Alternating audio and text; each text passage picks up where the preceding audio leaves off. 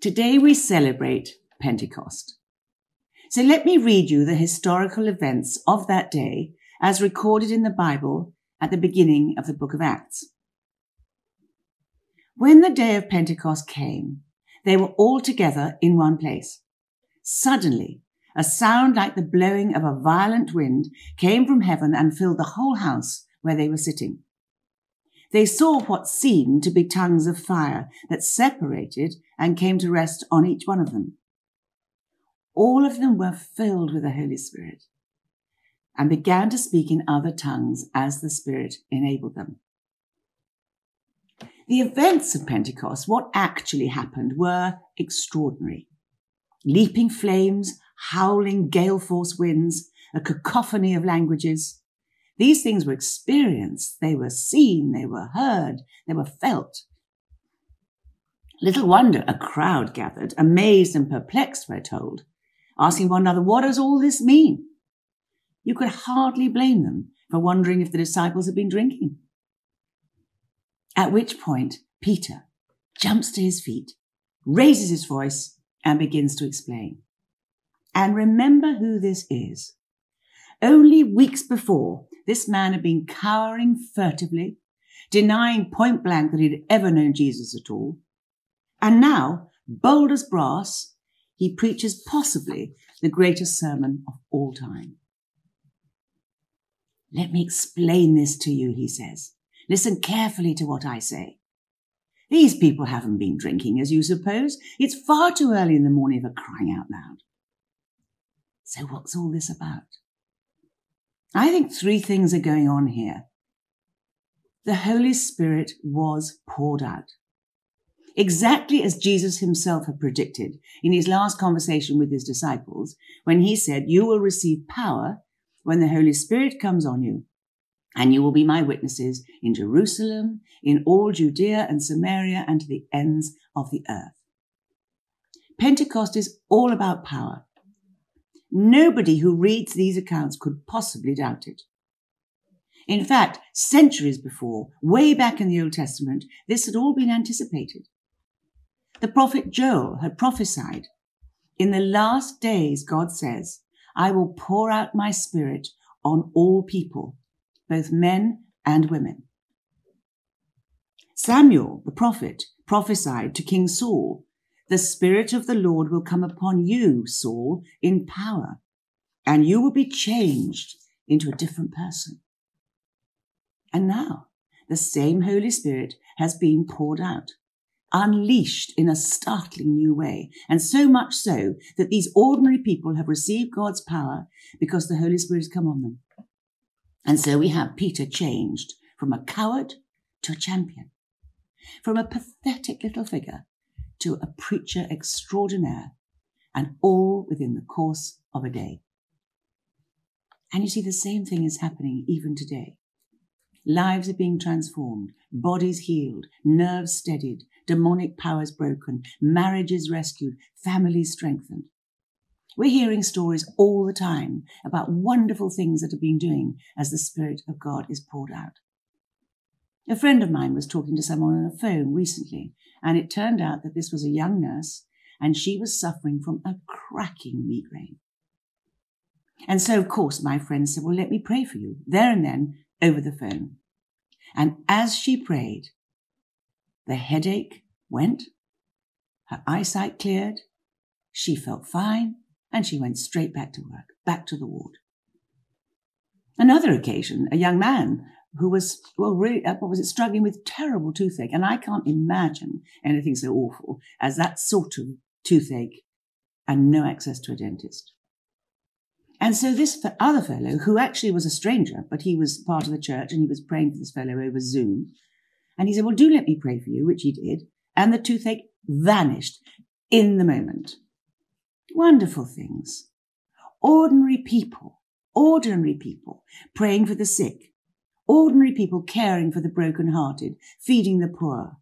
And now, of course, remarkably enough, thanks to the combination of the internet on the one hand and the Holy Spirit on the other, people are finding faith. People are being helped and encouraged. People are being healed. Conversations are being had with lonely people, people who would otherwise be forgotten. All thanks to the outpouring of the Holy Spirit in an even new, refreshing way. And so on the day of Pentecost, the Holy Spirit was poured out. Wonderful. Secondly, on the day of Pentecost, the gospel was preached. As so often with Christianity, experience is followed by an explanation. They go hand in hand. And so we have Peter here beginning to preach. This brusque, uneducated, unlettered fisherman now has a new level of energy, a new ability to do things he could never have done before. And with this new power freshly unleashed upon him, he presents the crowd with the gospel of Jesus, what we sometimes call the good news of Jesus. And he does it in a way brilliantly ordered, rationally argued, masterfully presented. And I suppose that was one of the most immediate and dramatic results of the Spirit of God having been poured out. Now, essentially, Peter's sermon was all about Jesus. This phenomenal figure, this man Jesus, who lived an exemplary life and died an excruciating death.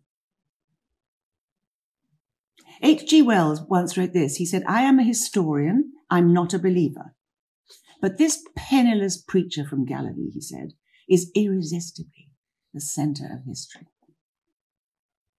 Albert Einstein, whose own background, of course, was Jewish, he said this: "No one can read the Gospels without feeling the presence of Jesus.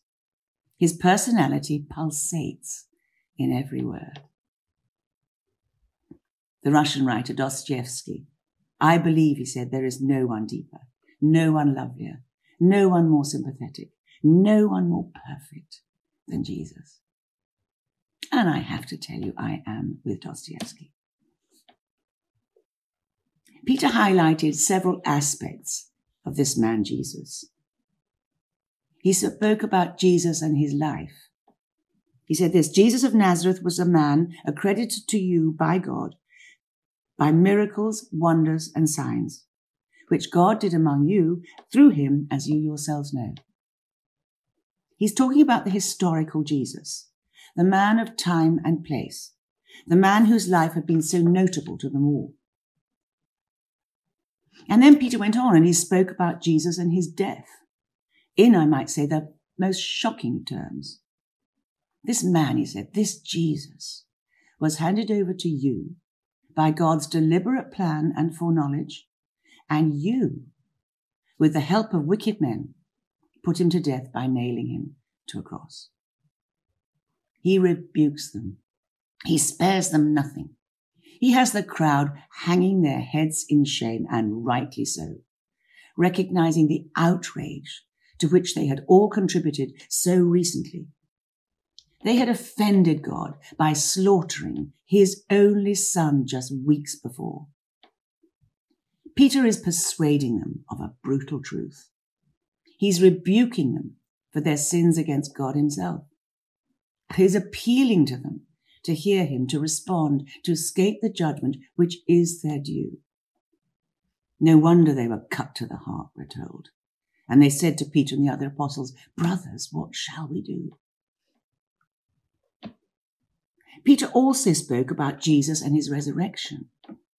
God raised him from the dead because it was impossible for death to keep its hold on him. God has raised this Jesus to life, and we are all witnesses of the fact. Jesus' crucifixion was not a defeat, it was a victory. Because he was a conqueror, he could be the liberator. And this was illustrated, wasn't it, quite recently on VE Day, when we celebrated the Allies having conquered the enemy, the Nazis, on mainland Europe. Liberation was only possible because the enemy had been defeated and victory had been secured.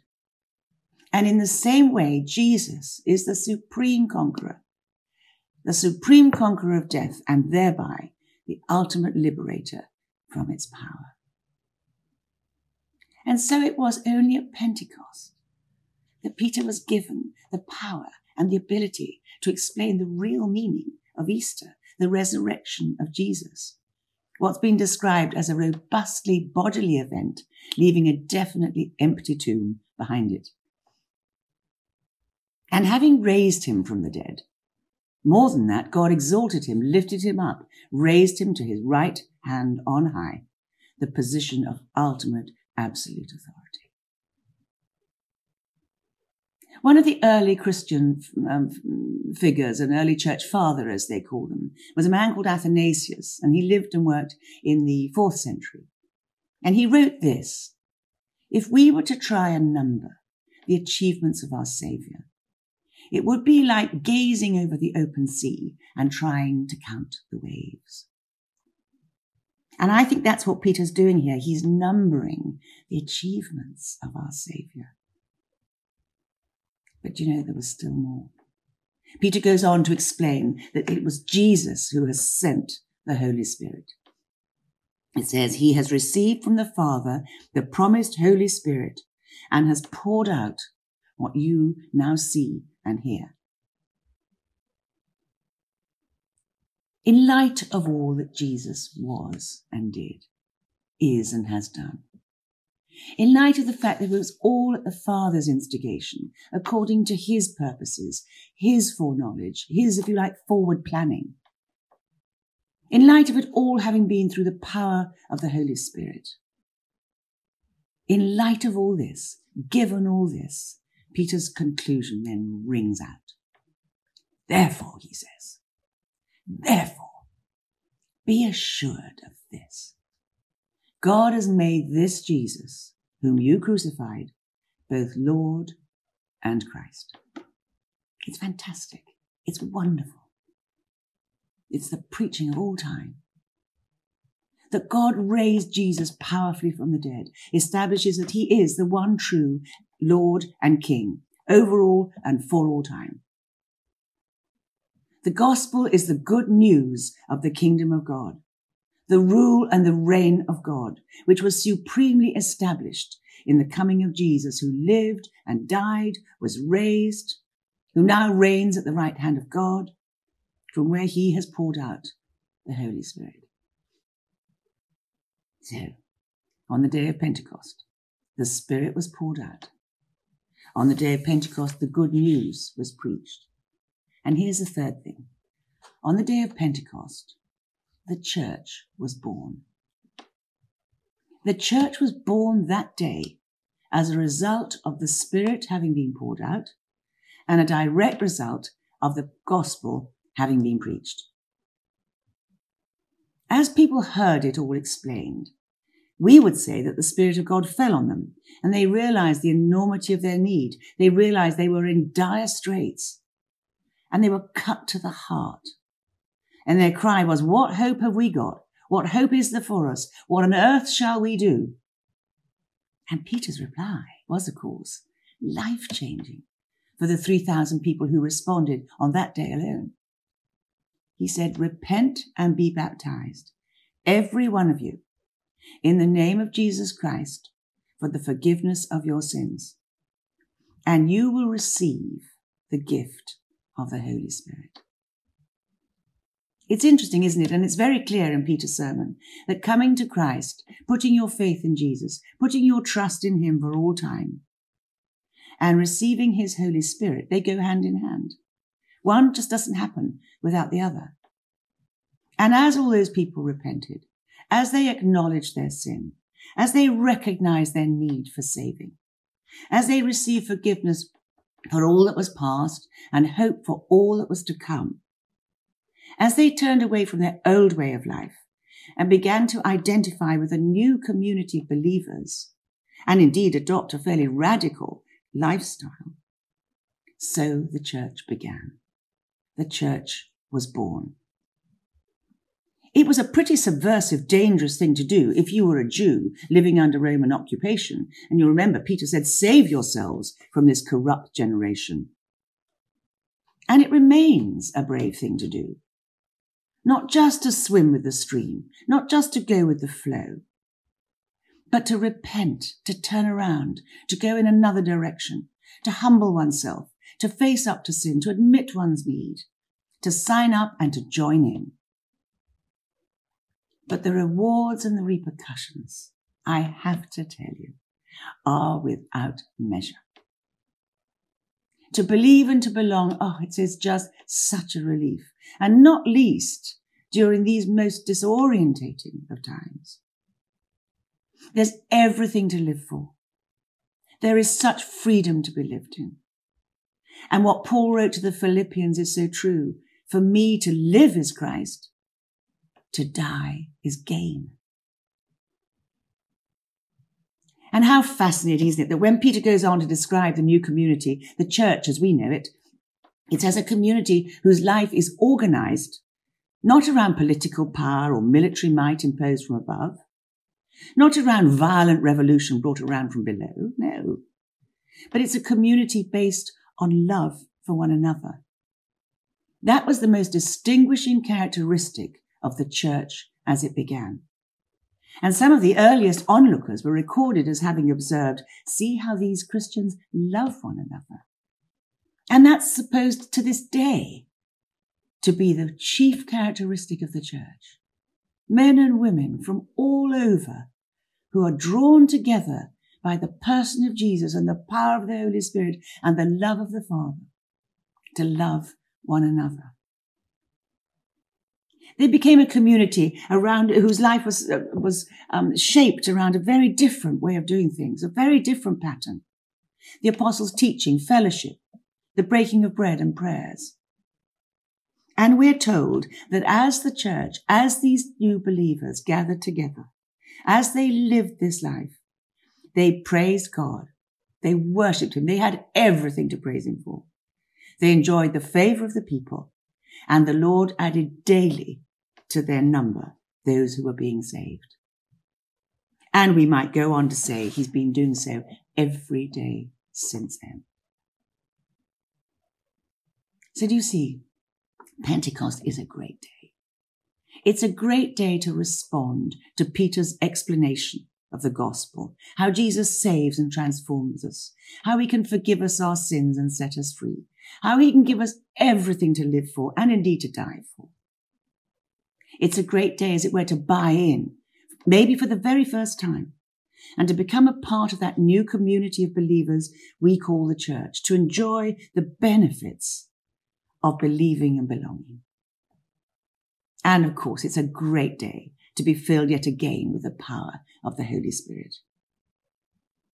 D.L. Moody was once asked whether he was filled with the Holy Spirit. Yes, he said, but I leak. Every day, many times a day, we can come to the Lord and ask to be filled with the Spirit. We can be enabled, we can be empowered yet again to live life to the full. Because we remember what Jesus said. He said, how much more will the Father give the Holy Spirit to those that ask him?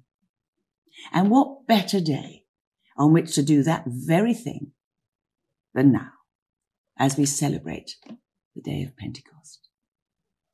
And now, as we finish off, I'd love to suggest that we might pray together for a few moments. And although this seems a very strange way of doing things, and it's not quite as we're used to, I have been amazed over the last few weeks at the remarkable way in which God does still come. He does pour out his Holy Spirit as we pray for one another. And so I would love to do that even now. We're going to invite the Holy Spirit to come. So precious, wonderful Holy Spirit, who we're celebrating today on the day of Pentecost, come, Holy Spirit. This is the oldest prayer of the Christian church, and we pray it again today together.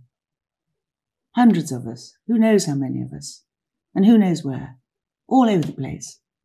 Every one of us known to and loved by the Lord himself. We pray at this very moment, Lord, would you come? Holy Spirit, please would you come? Would you come and bless your people? Every one of them. Some in little groups clustered around a screen. Some of you on your own in your own room. At one level, it matters not. Holy Spirit, will you come? Will you be our comfort, our companion, our everything in these moments.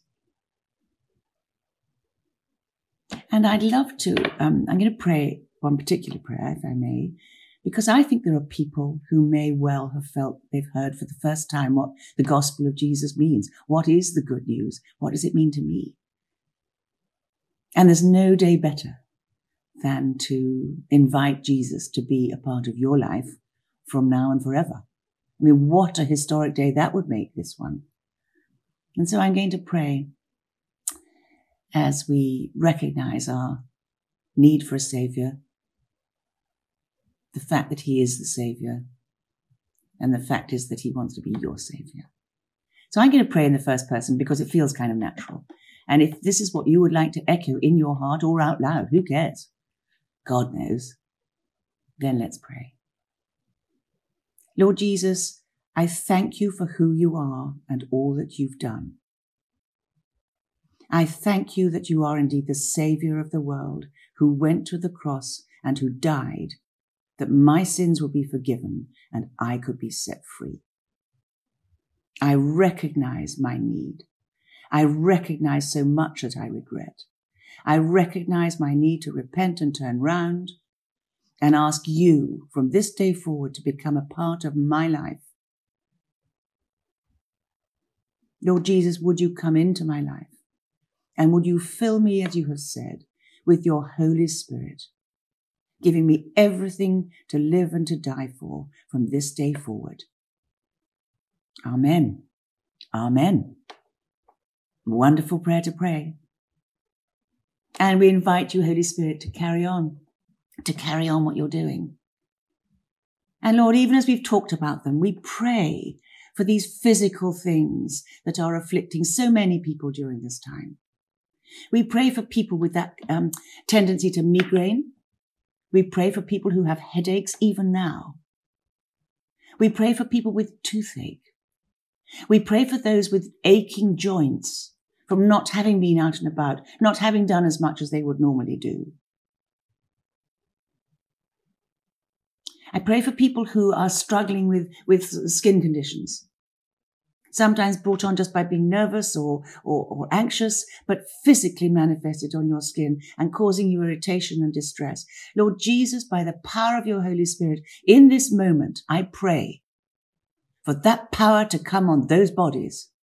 We break the power of headaches, the power of toothaches, the power of aching joints, the power of the affliction of irritations on the skin. By your Holy Spirit, given your power, would you come and do these things and bring relief and healing right now? And Lord, I pray too. I pray for those who are struggling with inner stuff, deep anxiety, real distress, awful grief, not knowing what's going to happen next, financially stressed, emotionally stretched to the nth degree, struggling with all sorts of things we could never have imagined or anticipated in these days. Holy Spirit, you are not confounded. Loving Heavenly Father, you know just what's going on with us. Lord Jesus, you're right here in the middle of everything with us. Would you make your presence known in these moments? Come, Holy Spirit. Come, Holy Spirit. And may the peace of God, which passes all understanding, it's beyond being rational, it's beyond being natural, it's beyond being expected or drummed up. It's the peace of God, and it passes all understanding. May it keep your bodies and your souls, your hearts and your minds, every part of your being in the love of God. And Lord, may we just pray together may the blessing of the Father, the Son, and the Holy Spirit be with you on this wonderful day of Pentecost and well beyond it. And all the people, wherever they are, said, Amen. Amen. Amen. Thank you, Ellie, for that brilliant talk. And I just loved what Ellie said about ordinary people caring for the broken and praying for healing. And that's because of the Holy Spirit being poured out at Pentecost, that all believers can do the things Jesus did. And I just wanted to reiterate, that's us, that's you guys. We can all do the things Jesus did because we're filled and empowered by the Holy Spirit. And how amazing is it that Peter, a humble fisherman, preached this gospel that changed lives. And as Ellie spoke, I think that God is saying that to many of you watching this morning, or if you're catching up later. He's saying, I'm giving you new ability to do things you haven't done before, things you might not have ever imagined you'd be able to do. So embrace that, step into that, receive that now, and take courage. Do the things that Jesus is maybe prompting you to do by his Holy Spirit. And as Ellie spoke as well, I really thought of a line of a song. It's a song we often sing at Easter, and it says, it was my sin that held him there. It's from the song How Deep the Father's Love for Us. But it goes on to say, his dying breath has brought me life. And that's what Peter explains in the book of Acts. You know, as we hear about Jesus and his sacrifice on the cross for us to be forgiven, it prompts a response. And as Ellie said, it's an extremely brave thing to do, to turn from our old ways and to say yes and to follow Jesus. And maybe some of you did that today. Maybe some of you prayed along with that prayer with Ellie. And as she said, there's no better day to do it. And if that is you, we would love to continue that journey with you. We'd love to hear from you. So please do let us know if you have prayed that and if you've decided that you would love to follow Jesus. We'd love you to be part of this community of believers, this church. It is characterised by love, another thing that Ellie shared, and we've seen that time and time again, especially over this last year. We've seen people in our church love one another, love our community well, over and over and again, and we just want more people to experience that, be part of that. We want to care for more people to love one another well. We want for that to grow, and for you to experience the love of God and be filled with the Holy Spirit. So please do let us know if you would like prayer, if you'd like to be part of what's happening, if you want to be filled with the Holy Spirit. As Ellie also said, we like. So right now, where you are, wherever you're watching, you can ask him again today to fill you again. To just give you his wonderful peace that passes all understanding. Just say, come Holy Spirit, fill me afresh, give me your peace, give me your joy, and all the things we've been talking about. We're just so expectant of what God is doing, even though we are living through difficult times and uncertain times. God stays the same and he is moving in our lives. So please contact us and be part of what God is doing. Thank you all for watching, and we'll see you all again next week. God bless. Bye.